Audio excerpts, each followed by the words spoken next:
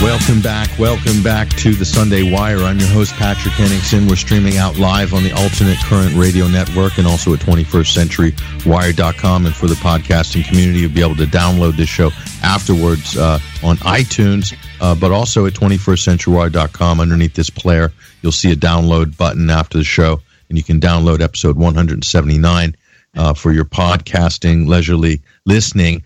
And our next guest is an editor of the website of the Duran. This is a new news and commentary site which is launched last year, which is doing extremely well. He's one of the editors of the Duran, and he's also a regular guest on the popular RT talk show Crosstalk.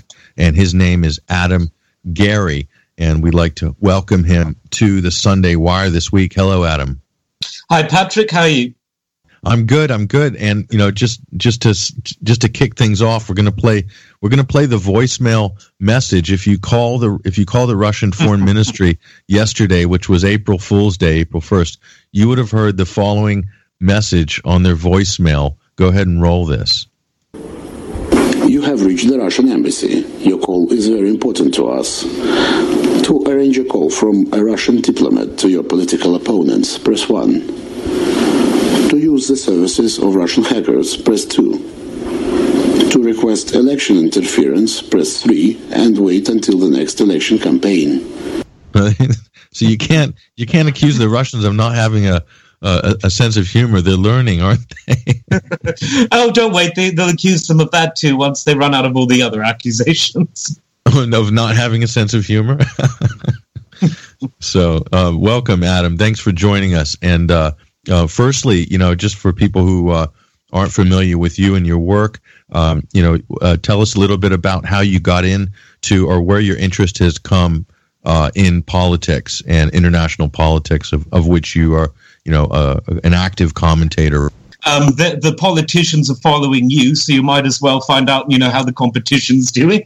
If you care about things like liberty, if you care about things like peace, which I always have, and I suspect most people do.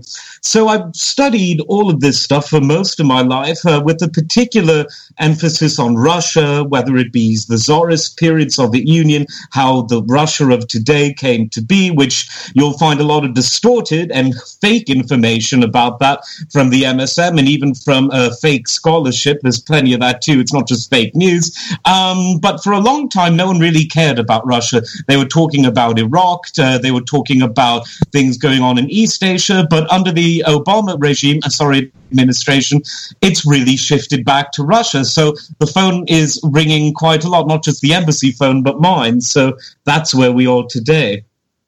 Yeah, and so there's a difference between understanding Russia and understanding Eastern cultures, and then fearing Russia and fearing Eastern cultures. I've had commentators on, American scholars on this show, like Mark Hackard, for instance, who's a great pundit on Russian history and politics, and people like this who are American or from European countries, and they've taken an interest in this, and so they're able to share that with people, in the English language. And I think this is a great thing.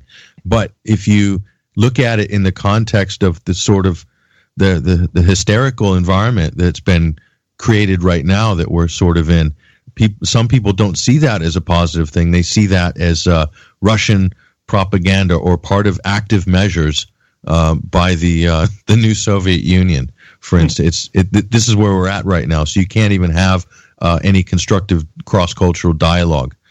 Ask Dr. Stephen Cohen from Princeton University; he'll tell you the same thing. How are you seeing this in your sort of peer group in your environment right now?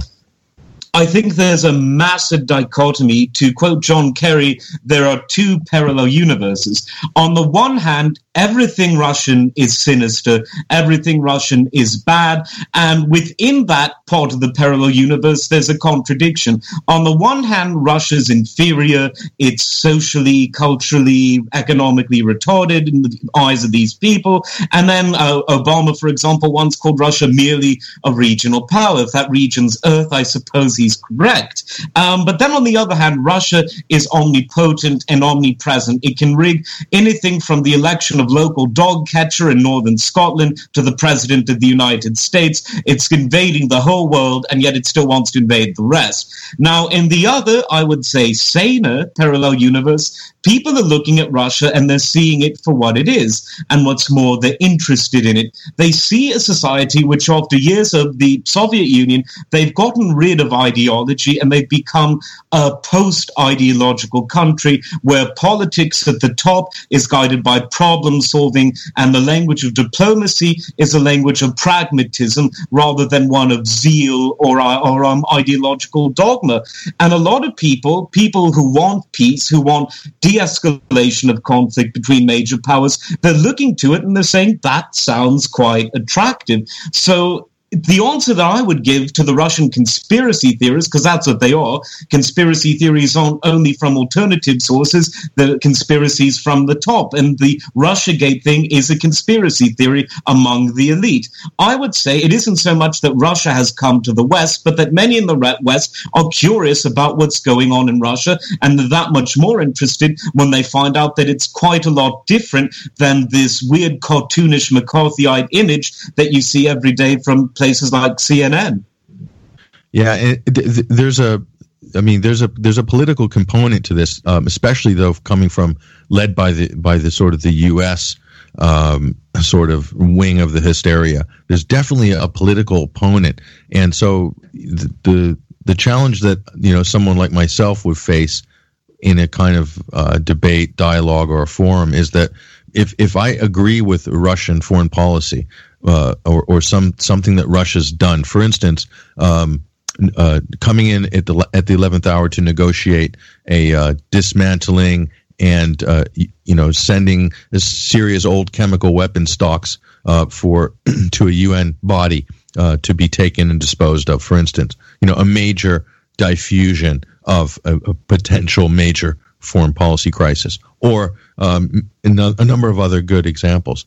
I can't agree with that in that political paradigm, because if I do, then I'm carrying water for the Kremlin, basically.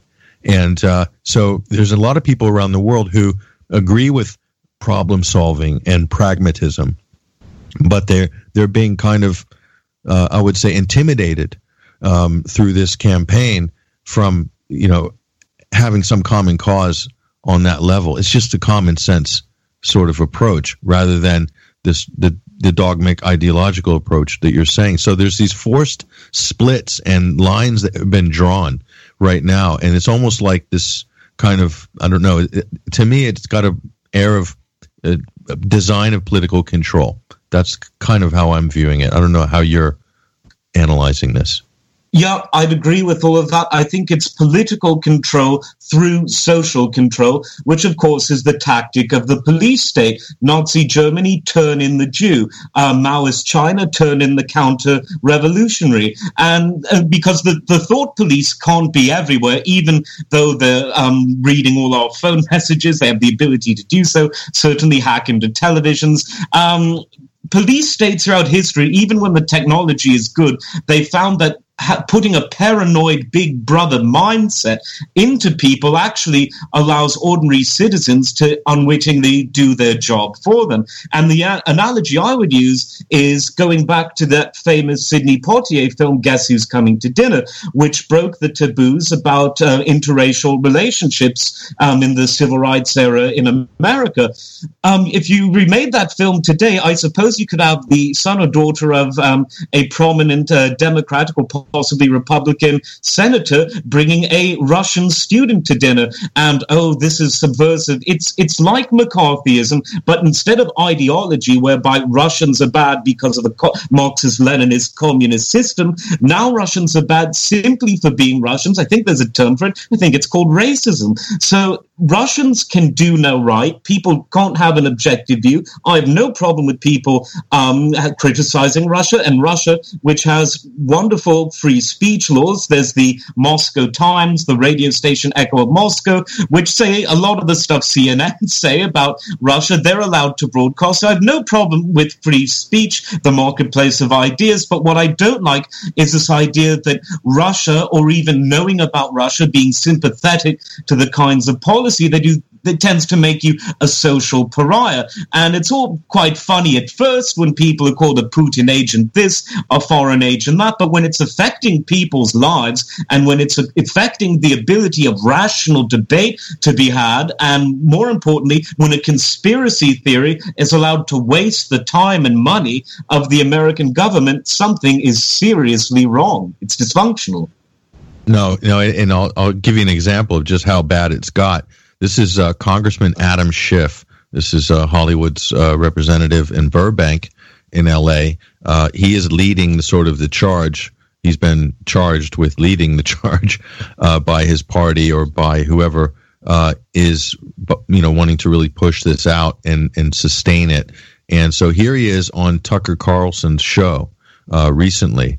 And the host, Tucker Carlson, basically challenged Schiff, said, can you look right in the camera and say that Putin or the Kremlin hacked John Podesta's emails? He didn't mention the DNC, but I guess he inferred that as well.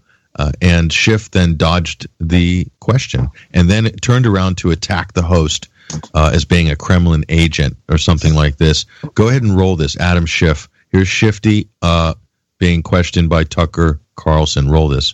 Can you look right into the camera and say, I know for a fact the government of Vladimir Putin was behind the hacks of John Podesta's email? Absolutely. The government of Vladimir Putin was behind the hacks of our institution and the dumping of information. Of John Podesta's email. Not only in the United States, email. But also in Europe. Okay, you're not, you know what, you're dodging. And Tucker, no, look and say, I know they did. John Podesta's emails, they hacked those. And I think that Ronald Reagan will be rolling over his grave. You're carrying water for the Kremlin. I'm not carrying water for the Kremlin. You're a sitting member of Congress on the Intel Committee, and you can't say they hacked. You're going to have to move your show to RT Russian television because you know what? This That's is perfect. Just so this is beneath your placed. office because it's so dumb and you're being duplicitous. I'm asking you, did they hack Podesta's emails? And you can't say it. Personal insults like that, Tucker. You just said I was carrying. Oh, you said I was carrying water for Putin. That's pretty hilarious.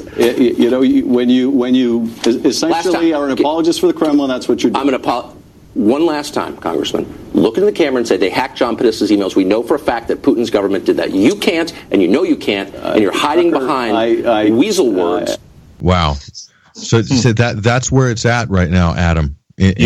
No exaggeration. This is where it's at in America. It's this bad. What it reminds me of, John McCain, or as I call him, Insane McCain, who wants to go to war with everyone, especially countries that stand in the way of him getting a hold on regime change in Russia. He called Rand Paul, libertarian-leaning Republican senator, son of Ron Paul, of course, he called him several times a Putin agent on the floor of the Senate. Now, if Tucker Carlson was a federal judge and Schiff was before him, I think the word perjury might come into it. It's just you can't just go around throwing accusations. I'm a free speech advocate. I'd be a hypocrite if I were anything but there's a big difference between freely speaking one's opinion, freely analyzing the facts in terms of your perspective, and telling outright lies which could potentially be damaging to an individual.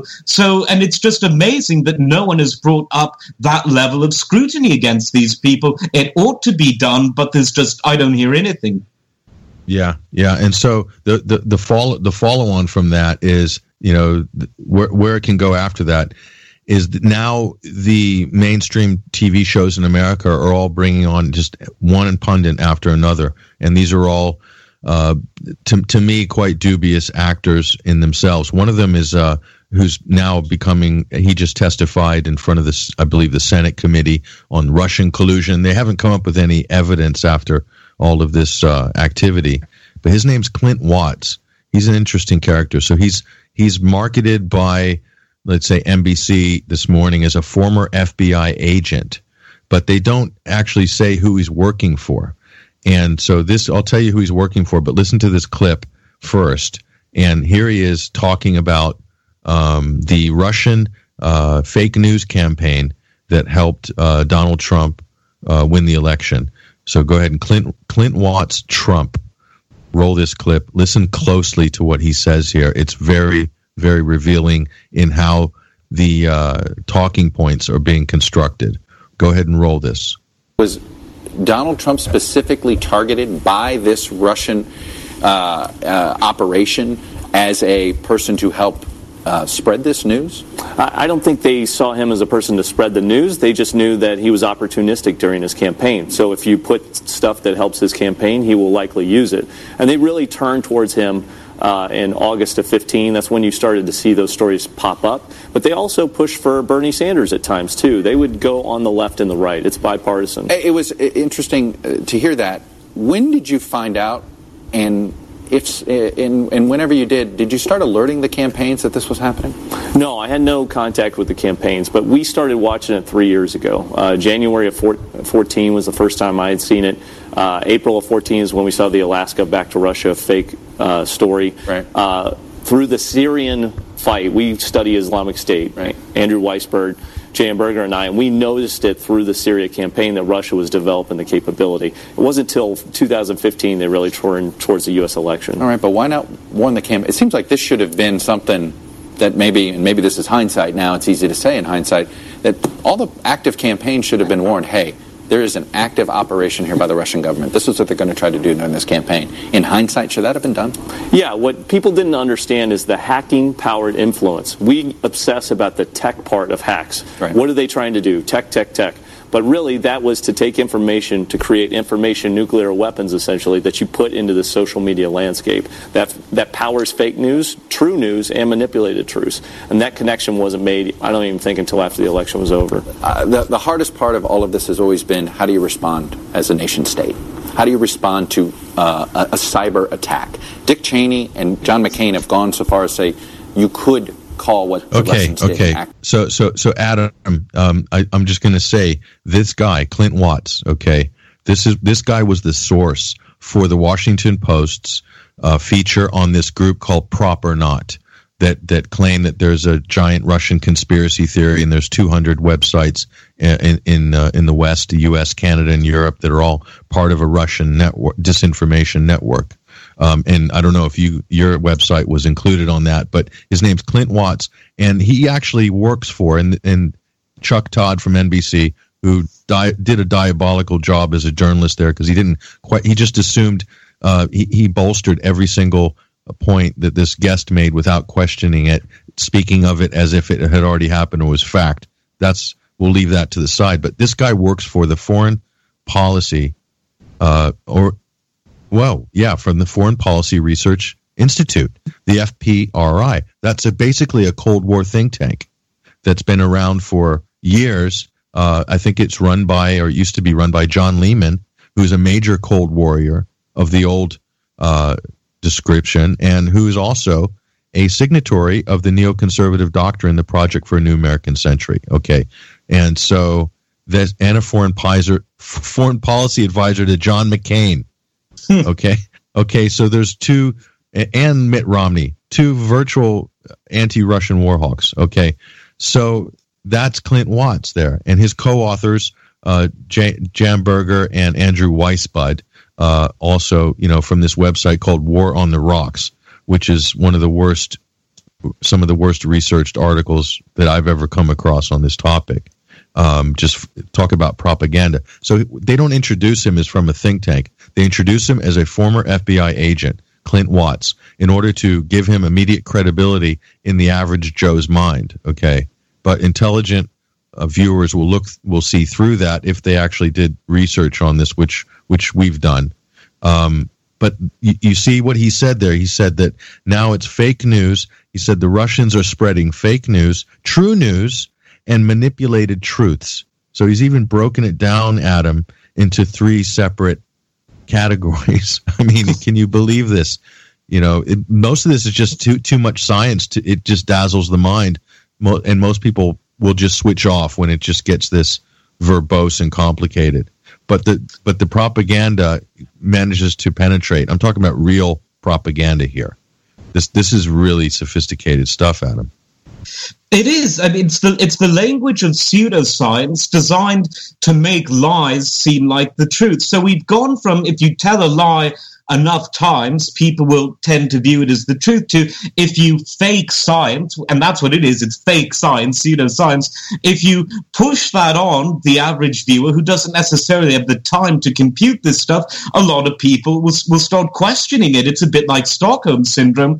But as Hemingway said, the truth has a certain ring to it. So if I can try to break down this pseudoscience jargon with a bit of straight talking, all I can say is this. The people on alternative media, most of them are Americans. Few, if any, are actually Russian people in Russia. These are men and women speaking their minds, and they're not a monolith. Some focus more on free speech issues, some focus more on foreign policy, some focus more on the culture wars. It's not some sort of alt-media monolith. I could say, though, that mainstream media is a bit monolithic than people on the alternative or news side of things. And I think, again, getting back to the legal questions involved, and I'm not a lawyer, but I'm asking the question, if accuse someone of being something that they're not, working for someone that they're not, receiving information from people that they're not, in a way that could damage their professional credibility, that could be quite serious. And in my view, that's kind of sort of the thing that they're hinting at. And what boggles the mind even more, why don't they go to the people in alt media and just ask them point blank, are you working for Russia? I mean, it's a bit like, have you ever been a member of the Communist Party? But whatever, I'm happy to answer the question. No, I'm not working for Russia. I'm speaking my views, and I only go on outlets that allow me to speak without censorship. So the truth is a lot simpler than the lie. And I think, in my experience, that is the case. The truth is always more simpler than the concoction. So is this a case of, what I see is one of the end run games here is they're trying to basically, this is kind of an attack on small independent media persons who might run blogs or websites and who maybe work internationally. In other words, they're not bound to any specific government, or even they're free of the sort of the politics even of their own government, let's say, if they reside in the U.S. or if they reside in Britain or in Europe or elsewhere or in Bangkok or Australia. It's kind of a attack on the independent person who's maybe not aligned with any particular political party, for instance. But also then they're bringing in the Breitbarts of the world who are, Breitbart News is a political organization. They have a specific political agenda. It's completely right wing with sprinklings of libertarianism, maybe, and it's absolutely aligned very much with large elements of the Republican Party in the United States. And so, and they're not ashamed about that. They pretty much advertise it, and so. But they're using that big body as well to sort of somehow, by associating them with Donald Trump, to demonize a lot of the other smaller independent outlets. And my website's even getting thrown in to that sort of that group insult or that group defamation smear, 21st Century Wire, that some people think that we're somehow right wing and we're anything but, actually. But so if you're not attacking Trump, then you must be a right wing, fake news, and you're a fascist, or you're whatever, just generally deplorable, I guess. If you're not attacking Trump or you're not supporting Obama or Hillary. So this is the way I'm translating this, because we just got featured in a major University of Washington study. So it's a government-funded study, Adam, done by a professor from the University of Washington named Katie Starbird. That's right, Katie Starbird. She's got government funding to do a study to attack people who are criticizing the federal government. This is amazing, Adam. You can't make this up. No, if I didn't know better, I would call for a congressional investigation into her trying to meddle in the minds of the voters by trying to present a narrative that people offering original and fully independent opinions are somehow influenced or in the pocket of people they own. I think fundamentally there's two things going on here. There's the big corporatist side of things going after the small and medium-sized businesses. So seen in economic terms, it's sort of cottage industry capitalists, if you will, in terms of their business model, who are being attacked on a daily basis by the corporation, because I think there's a bit of jealousy. The millions that they come on, as big, and in some cases a bigger audience with a fraction of the budget, and they can do so by telling the truth. I think in terms of attacking things like Breitbart, who are quite big and quite corporate themselves, I think they may have misstepped, because now the people who are cast under this singular net as alternative, Donald Trump tends to support alternative media. So if you're an alternative media, and if one supports Trump, which many did, I did, I thought that he was the best of a bad lot, and I think what's more than that, he said some excellent things, and if he follows through on even half of them, I'll give credit where it's due.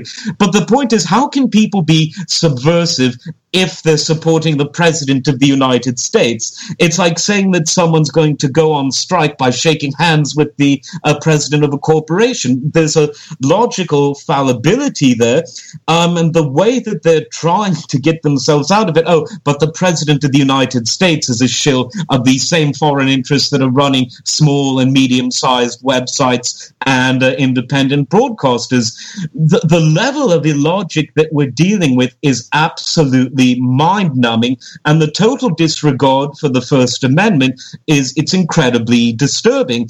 It's as though the First Amendment is there and no one's calling directly for its abolition, but when it's used, which I think is the point of having a constitutional amendment, somehow it's less than clean, it's less than transparent. So it's a combination of corporate warfare, lies, and a kind of hypocrisy because Donald Trump won. If he didn't win, it would have been easier to say that everyone in alt media is somehow some dangerous traitor. But because a lot of them supported the man who is now the President of the United States, you've got two establishments. You've got the old establishment with their mainstream media cheerleaders, and then you've got a new establishment in the White House, which is in a civil war with members of Congress, major federal bodies like the CIA that collectively we call the deep state, nothing conspiratorial. These are actual organizations. They have addresses, some about, some of which we don't.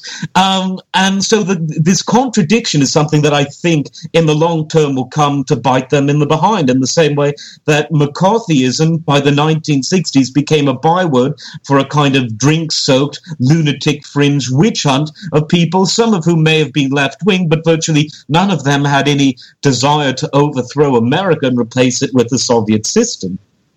No, definitely. I remember speaking to a great Hollywood icon, Ed Asner, and I think we talked a little bit about this whole Red Scare thing, and definitely Hollywood and the entertainment industry overwhelmingly left wing and very socialist in its political shape and everything. But he just basically intimated that there are political forces clashing constantly in the United States, have been for a very long time.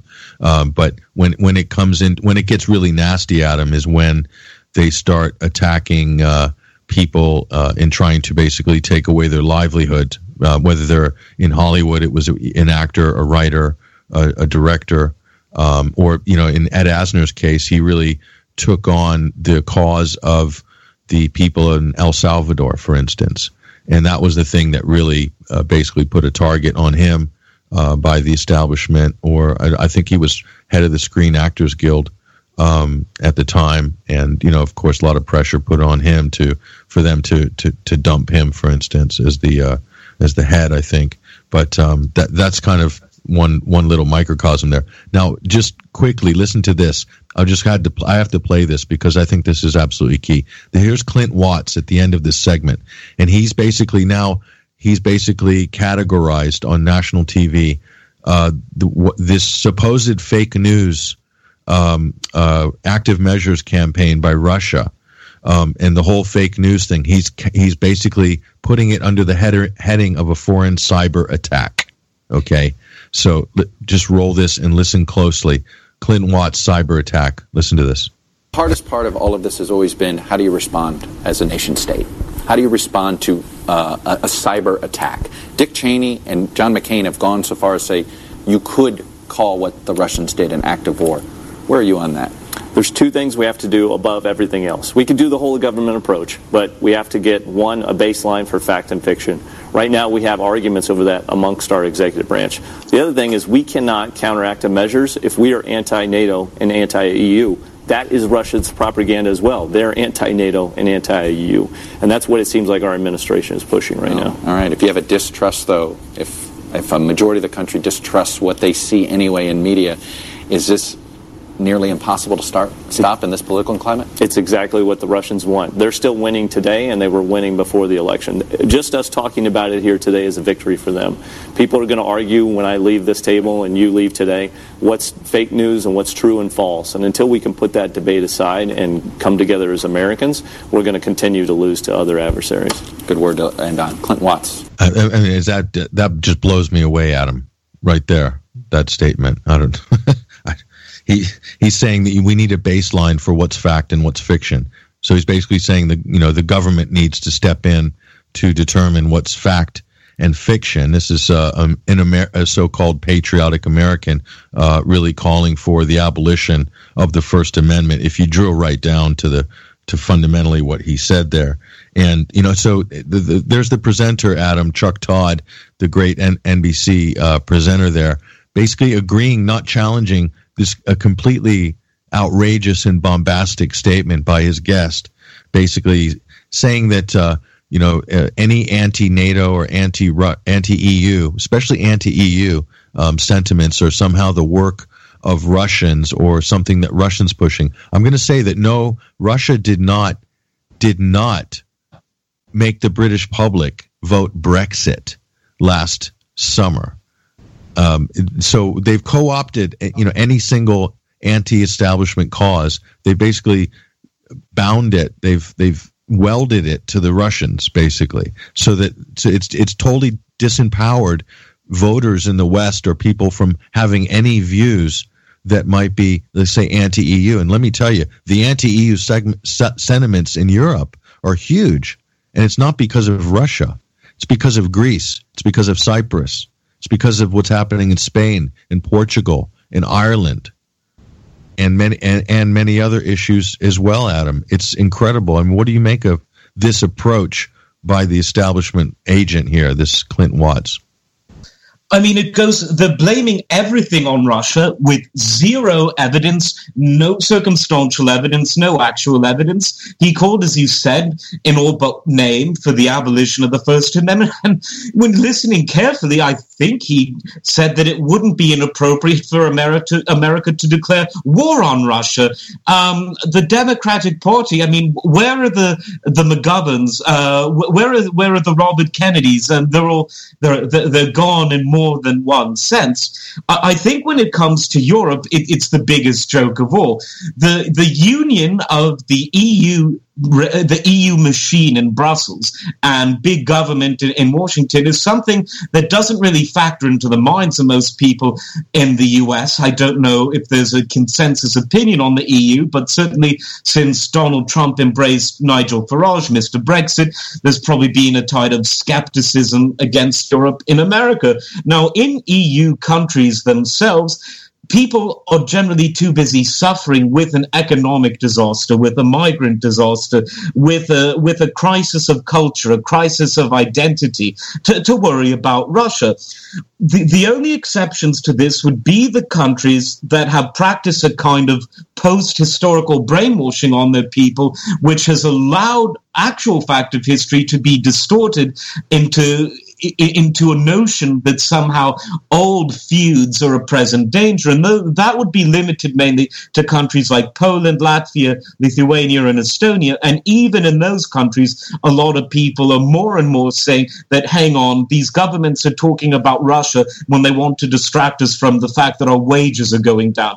They're trying to distract us from the fact that young people are emigrating to other countries the moment they have a reasonable opportunity to. But in the rest of Europe, whether it's been the south of Europe that's been impoverished by the EU's unfair economic system, or whether it's in the northwestern European countries like Holland, where there's a burgeoning anti-EU movement, in France, where Marine Le Pen, who may win a forthcoming election, is either going to change the EU beyond recognition or withdraw France from it. Of course, you have Brexit in Britain, which in terms of a political vote got this started. None of that had anything to do with Russia.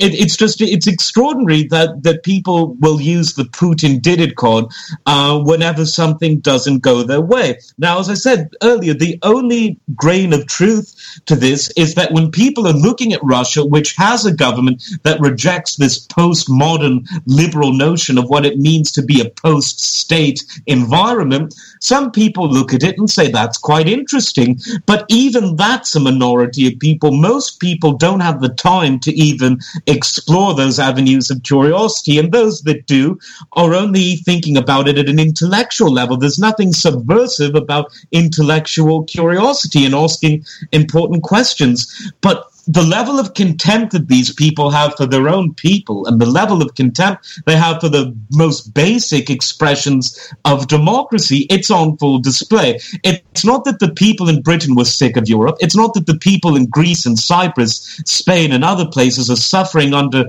an economic straitjacket. It's not that the people in France are tired of the French constitution and French values being undermined by a kind of amorphous globalist blob. No, it's none of that. It's none of that. It's all Vladimir Putin, and the stupid sheep just got temporarily confused by the influence of Putin, who also hacked the election just in case he didn't brainwash the people up. I mean, when it's so childish when you take away the pseudoscientific rhetoric. It really is the kind of thing that a kid would say. The dog ate my homework. Putin did it. The levels of sophistication are frankly equal. Well, I mean, I'm hearing this more and more in the last sort of 14 days. I'm hearing that Russia is now basically hacking and influencing the French election, okay, and pushing the Frexit movement, and then also I've even heard them attribute Russia to somehow promoting the Geert Wilders campaign in Holland. And also undermining other elections. I've been hearing the one about Estonia for like a long, long time, and Poland. Okay, so I mean, so can you comment to the Estonian accusations, which seem to be one of the main go-to talking points? Then you have the Poland one, and then you have Holland and France. You know, what do you know about any of those countries and how those results came out, as opposed to the sort of hyperbole you're hearing from U.S. and British pundits about Russia interfering in those elections? Well, the Polish and Estonian examples are the most laughable of all. In Poland, you've got a pro-EU, pro-globalist anti-Russian party. The Civic Union they were ousted by the current ruling party, the Law and Justice Party. Now, they, like the former government, they're anti-Russian, but the difference is they're a bit Eurosceptic and they're a bit anti-globalist, a bit anti sort of multiculturalism at gunpoint sort of attitude. And because of that, they're pro-Putin, even though they're not. They are actually an anti-Russian party, as most parties in Poland are. Poland has its own unique history of wars with Russia that went on for centuries. And so the idea that Euroscepticism is sort of pro-Russianism, well, you just have to look at the Law and Justice Party. Don't worry. If anyone's worried, they have the NATO troops in there. They've been invited. They're anti-Russian.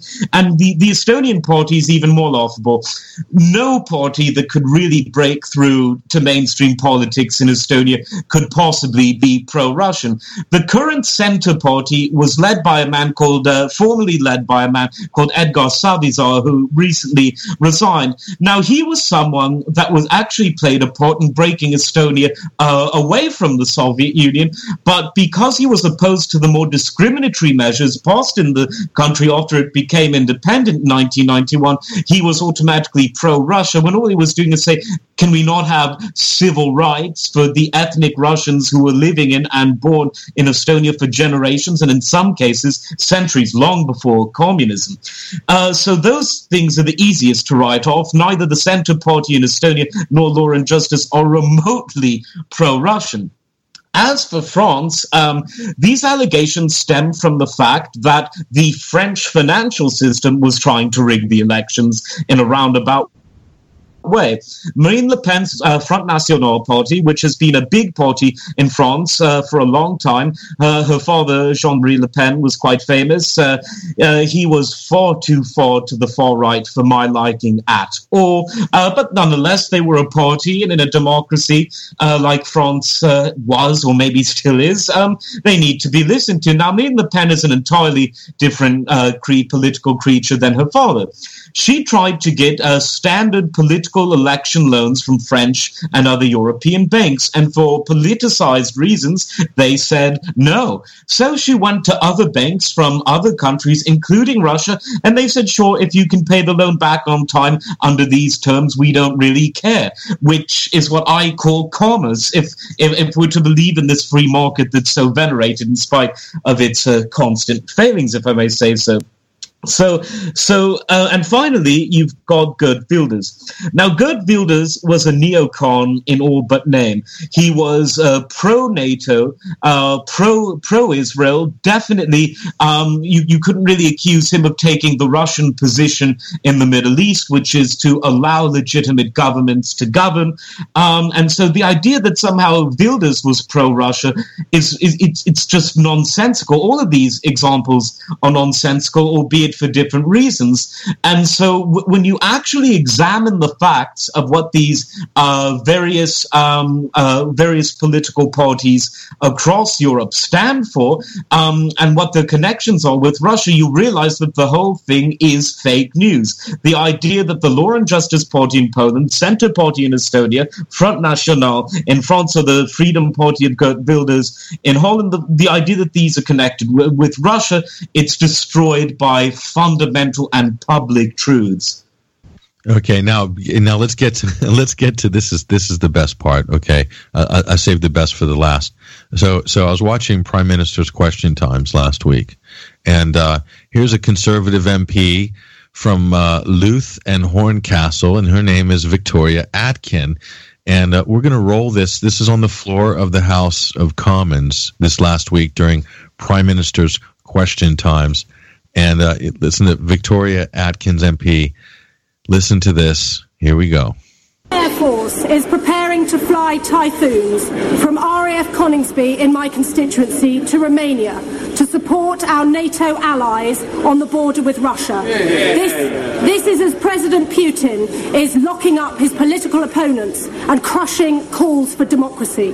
Will my right honourable friend confirm, as we leave the EU, that the United Kingdom will continue to lead NATO in defending this vital border, and will she pay tribute to the armed forces who safeguard our democracy at home and abroad? Okay, so I'll be right behind her, Adam, if she volunteers to fire the first shot. That's all I can say. But what is this? This is incredible. Okay. First of all, Romania doesn't border Russia. So straight away, there's the disconnect from reality. Second of all, I think that, and this is a worry that I think a lot of people, even on the Brexit side of things, they're a bit afraid of articulating. I think that Brexit is going to be a farce. When you have people in the British establishment who essentially want the same pro-war mentality, the same anti-Russian mentality, the same disregard for the rising powers in Asia, Africa, and Latin America, the same pro-slave labor, the same anti-socialist and anti-free market. You have both, ironically, in this mindset. Even if and when, and I'm still skeptical as if it will, in respect of whether it will happen, if and when Britain leaves the European Union, it's going to be a case of the same laws and the same mindset, but with a great big British flag as opposed to a European flag. So even though some of the particulars of government and law in Britain may well change in this transition period, I think overall speeches like that, it's not a speech in isolation. I would hope that other members of the UK Parliament would know which countries Romania borders, but aside from that, it's the mentality that's shared by the British establishment, and it's going to take a Trump movement or something similar in Britain for anything significant to change, irrespective of when and how Britain leaves Brussels. I view that move by Victoria Atkins there as just, she's kind of speaking, you know, she said straight away, she said the RAF base in my constituency. So she's aligning herself there with the military industrial complex. And so you know, let's get serious. You know, Britain doesn't they're not going to, it's not scaring the Russians that Britain's scrambled two of their 6 flyable tornadoes, or however many they have, over in Romania. That somehow that's going to, put Putin on his back heels. But what it does is it's a signal to the military industry saying, "Hey, we're still in the game. You know, we're still an active part of NATO. We're right in there in the mix. So, you know, we need to keep this this section of the industry going." Britain's just a tiny little sliver of that industry, of the total global arms and defense industry, especially compared to the U.S. But it's kind of, I view that as Britain saying, "Look, we're still in the game. You know, don't worry, we're still active. We're still in the game. You know, the contracts will still be coming. Don't worry. You know, we're still anti-Russian. Don't worry about us." You know, sort of thing. To me, it's more than a dog whistle, though. But you know, you could say it's kind of a dog whistle to the arms industry, because it's pointless in terms of geopolitics to even make such a statement. It's ridiculous. Yeah, no, absolutely. And I think that Britain is it's facing what Angela Merkel might describe as a metaphysical crisis. Britain, for years, since the 80s, and in some cases before, has been used to marching around the world, giving lectures to people, acting like the little kid who was pumping his fist next to the big schoolyard bully with the actual firepower, and that would have been America. With Donald Trump, who's saying NATO members need to put up or shut up, he said throughout the campaign that Russia isn't a threat to Europe or to America, which it manifestly and objectively is not.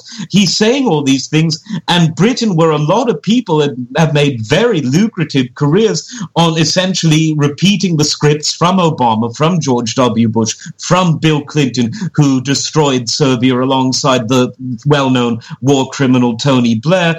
A lot of these people don't really know what hit him, and they don't know what to make of Donald Trump. Some are going to try to talk him down from his position. Good luck with that. Others are thinking maybe we've taken this too far, and others yet are actively working with people in America to try to bring down the democratically elected a government of the United States. Not that the people who brought down the democratically elected government of Ukraine in 2014 would know anything about that, except, of course, that they do. So on the one hand, it's mathematically farcical that Britain could threaten Russia by sending a couple of planes over to Romania. But on the other hand, it's indicative of an economic and psychological culture which has been shaken, I think, more by the Donald Trump victory than by Brexit. Yeah, and I can tell you right now that Britain is either has completed the deal or is in the process of purchasing 36 or 40 Apache, U.S.-made Apache helicopters, latest state-of-the-art, manufactured by Boeing Corporation. So, Britain used to actually manufacture its own helicopters way back when, and its own airplanes as well. But that's becoming less and less of a reality, and they're just opting instead to buy them from the United States. And we see this happening more and more. So you can see the foreign policy, coordination between the United States and Britain. To me, I look at the end result, Adam, which is like, who's buying what from whom. And those are big ticket items, the Apache combat helicopters. So I see that as one of the sort of the driving forces behind all of this, because there can't be, Adam, any real military confrontation between Russia and the West. It simply can't happen. It cannot happen for a number of reasons, and it's not practical for the U.S., for Europe, especially for Europe. Maybe a bit more practical for the U.S. because they have distance, maybe more distance between. Well, not really if you think of Alaska, but it's not practical for anybody. Yeah. But what it is practical for is the arms industry. It's a huge beneficiary to all this hysteria. And so I see neoconservatives like Clint Watt pushing all this stuff on national TV. I see John McCain pushing all this Russia fear-mongering, Vladimir Putin. And I see these people, and then I see their connections with neoconservatives, with the arms industry, and to me it makes perfect sense, Adam. Absolutely. It's part of a military-industrial complex. Eisenhower obviously warned about that. And I would say making things even more dangerous, but good for business, depending on your perspective, certainly not mine, and I know not yours either. There's this media-industrial complex that's now working hand in hand to try to bolster profits. So CNN goes on and says, Russia is threatening Europe. Europe must... And then they bring on a talking head who reads the script and says, or maybe he's brainwashed. There are a few of them too, bless them. Say, Russia's going to invade Estonia and Poland tomorrow. And so 12 hours later, the contracts are sold. The military hardware is delivered. And then people like that shrieking woman, whose name I don't care about in the British Parliament, makes a speech like that. And it just goes on and on and on forever. Meanwhile, Russia's minding its own business, and they're actually involved in quite profound trade deals with Iran, with China, even with Turkey, which shows that if Russia and Turkey can get on, in spite of significant disagreements, to put it mildly, over Syria and wider Middle East policy, then how come Europe and America and Russia can't get along when there are no manifest disputes other than this fake news, fake conflict, which can make some people rich, but I think ultimately makes everyone a lot poorer, which makes free speech much more endangered. Yeah. Well, let's hope, Adam, that this somehow develops into something better, because right now it's almost I don't know, each week, Adam, I say it's at a low ebb, or and it can't go any lower, and then I'm surprised and it does go even lower. But it does seem to me like it's very close to bottoming out, because they can't go much further without A, start breaking their own laws blatantly, or B, basically taking some kind of a military action, starting a world war. And I don't think any direct confrontation like that is going to happen. So I'm hoping, Adam, it's going to bottom out, and maybe the forbidden aspect of all things Russian could actually trigger a lot more intellectual curiosity that you were alluding to earlier in this segment. Last thoughts on the matter, Adam Garrie. I think you're absolutely right. I think that there's going to be blowback. What came after the McCarthy era, the anti-Vietnam era?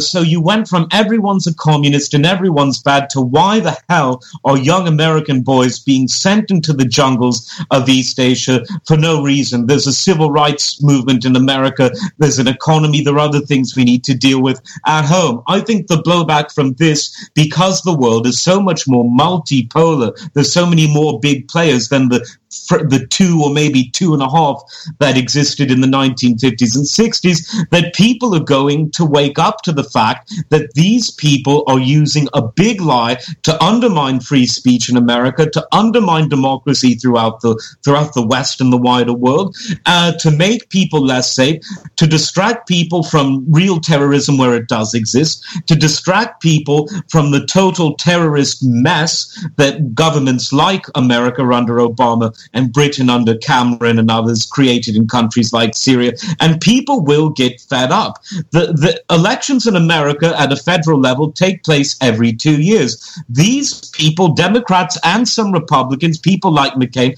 they're going to have to answer to their voters. What have you done for me lately? And I think trying to start a war with Russia isn't going to be a sufficient answer to an electorate who have the ability, thanks to shows like yours, thanks to the internet, thanks to media like RT, thanks to all of this, they're more informed than ever before. And I don't think these people will be able to get away with it for much longer. At least I hope so.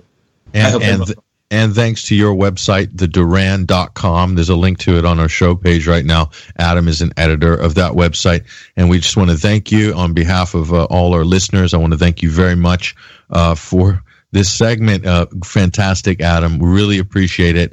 And keep up the amazing work. Oh, thanks for that, and it's always a pleasure.